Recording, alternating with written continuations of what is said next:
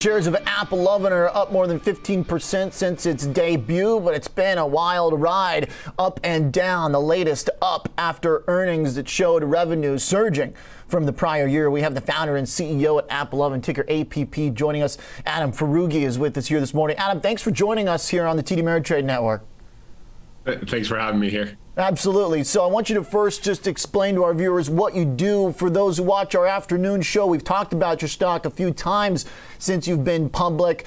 And from what I understand, you are giving very useful tools and analytics for companies to build apps, right? We're talking mobile app development.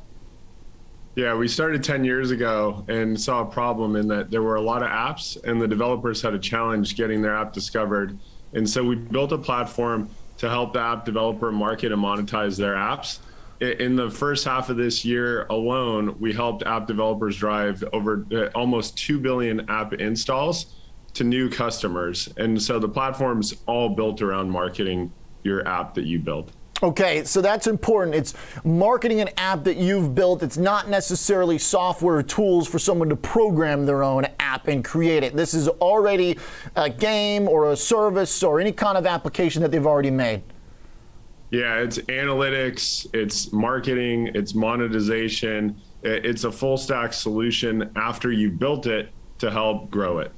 And how do you do that? Where does your specific value prop that other companies or advertising businesses can't get? How come if I build an app with my buddies and we're a business and we've got clients, how come we don't just hire a marketing agency? Why do we need tech and AppLovin to do it? The mobile app ecosystem is pretty developer centric, so it never became an agency driven marketing problem. There are multiple marketing solutions, but ours is quite large, and the developers come to us to get a full suite of products. So it's not just the marketing, they've got to get the analytics to understand how the marketing dollars go. They've got to be able to monetize the user after they get the user to download their app and understand what the user's doing in their app for months and years to come. And so they get a full stack solution out of our software, and then the scale is just quite large. You saw in the quarter we just reported, over 250% growth in the software part of our business. And that's really us getting paid for helping drive these transactions to these mobile app developers. Last quarter that you reported, your second as a public company, and markets seem to love it. You put the bottom in the stock, and it's been rallying now. Your share is basically nonstop since the report. One of the things I noticed is that the EPS on the bottom line swung positive to 4 cents. Your sales beat by 20 million, coming in at 669. Well, really about 30 million versus 640 that was estimated. And the revenue doubled. Is that revenue doubling out because the number of apps out there doubled and scale went up, or is it that they're discovering AppLovin and that they need the product here? It's actually accelerating because the whole system came together. Around 3 years ago, we decided to get into gaming to get data into our platform to better understand our user. And 1 year ago, we rolled out some powerful machine learning to use our own data across the 200 million users a month playing our own games to help power really the platform to be better at driving advertisers' value. And since then, we've seen every quarter sequentially grow faster. This whole system's come together really in that last year.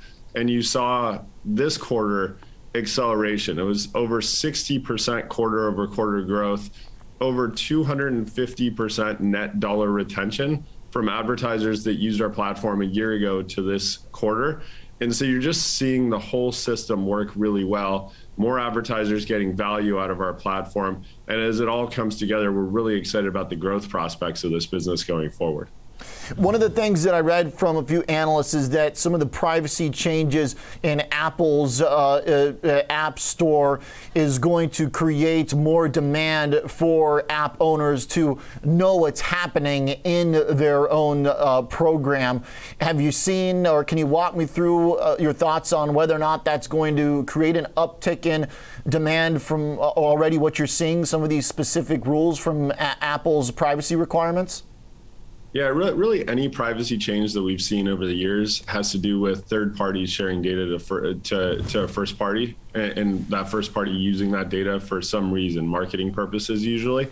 And in our case, the powerful data in our system is from our own app. So we are a very large app developer. We've got the two parts to our business, and a good amount of our revenue comes from our own games.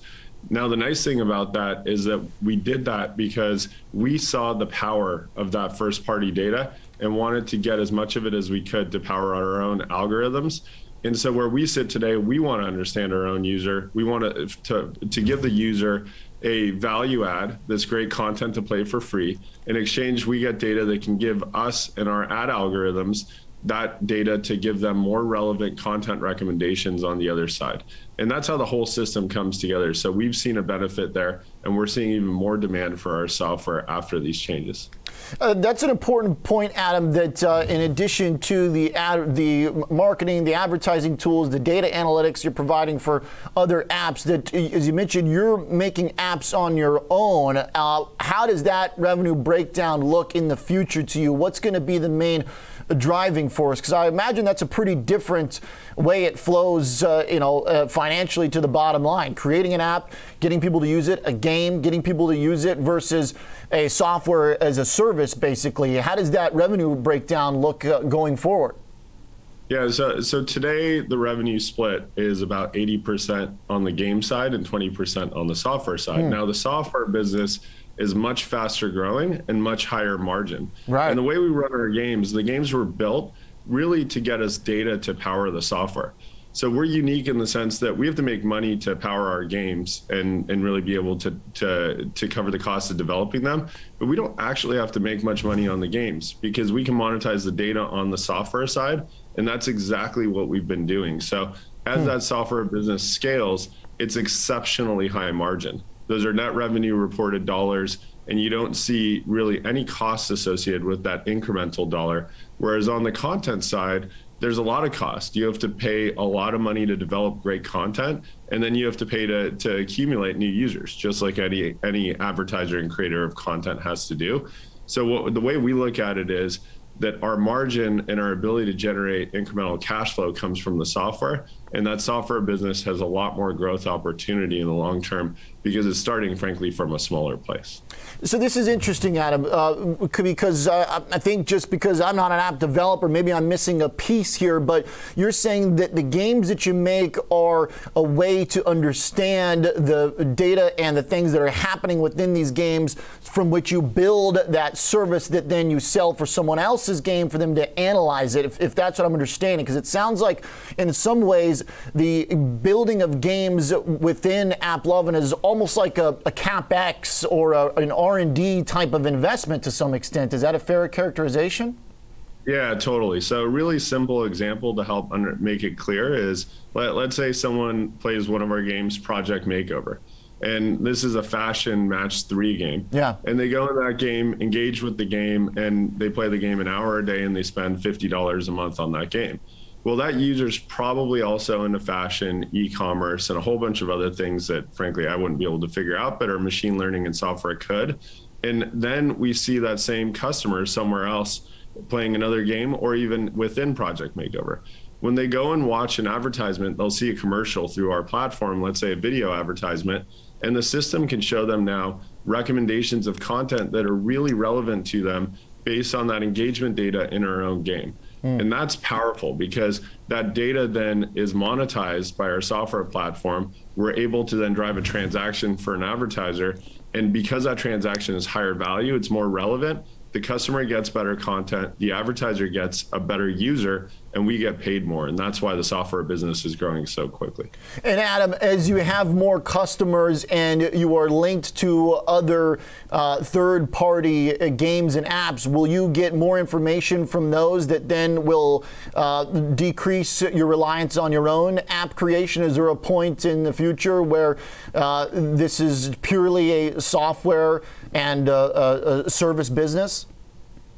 So we actually think that first-party data is incredibly valuable, especially in the privacy-centric world that we're going into as we go forward. So we do like having that content. We do like scaling the content. Now, we have 200 million users playing our games every single month now. We have around 40 million daily active users engaging with our games. We've got some of the biggest games in the world today. So we have a lot of data as it is, and that incremental user won't be as valuable as it was for us to build up that data set and all that content that people love playing today over the last 3 years. Okay, very interesting. Adam, fascinating stuff, and looking forward to watching the business play out here. Appreciate you joining us and hope you'll be back.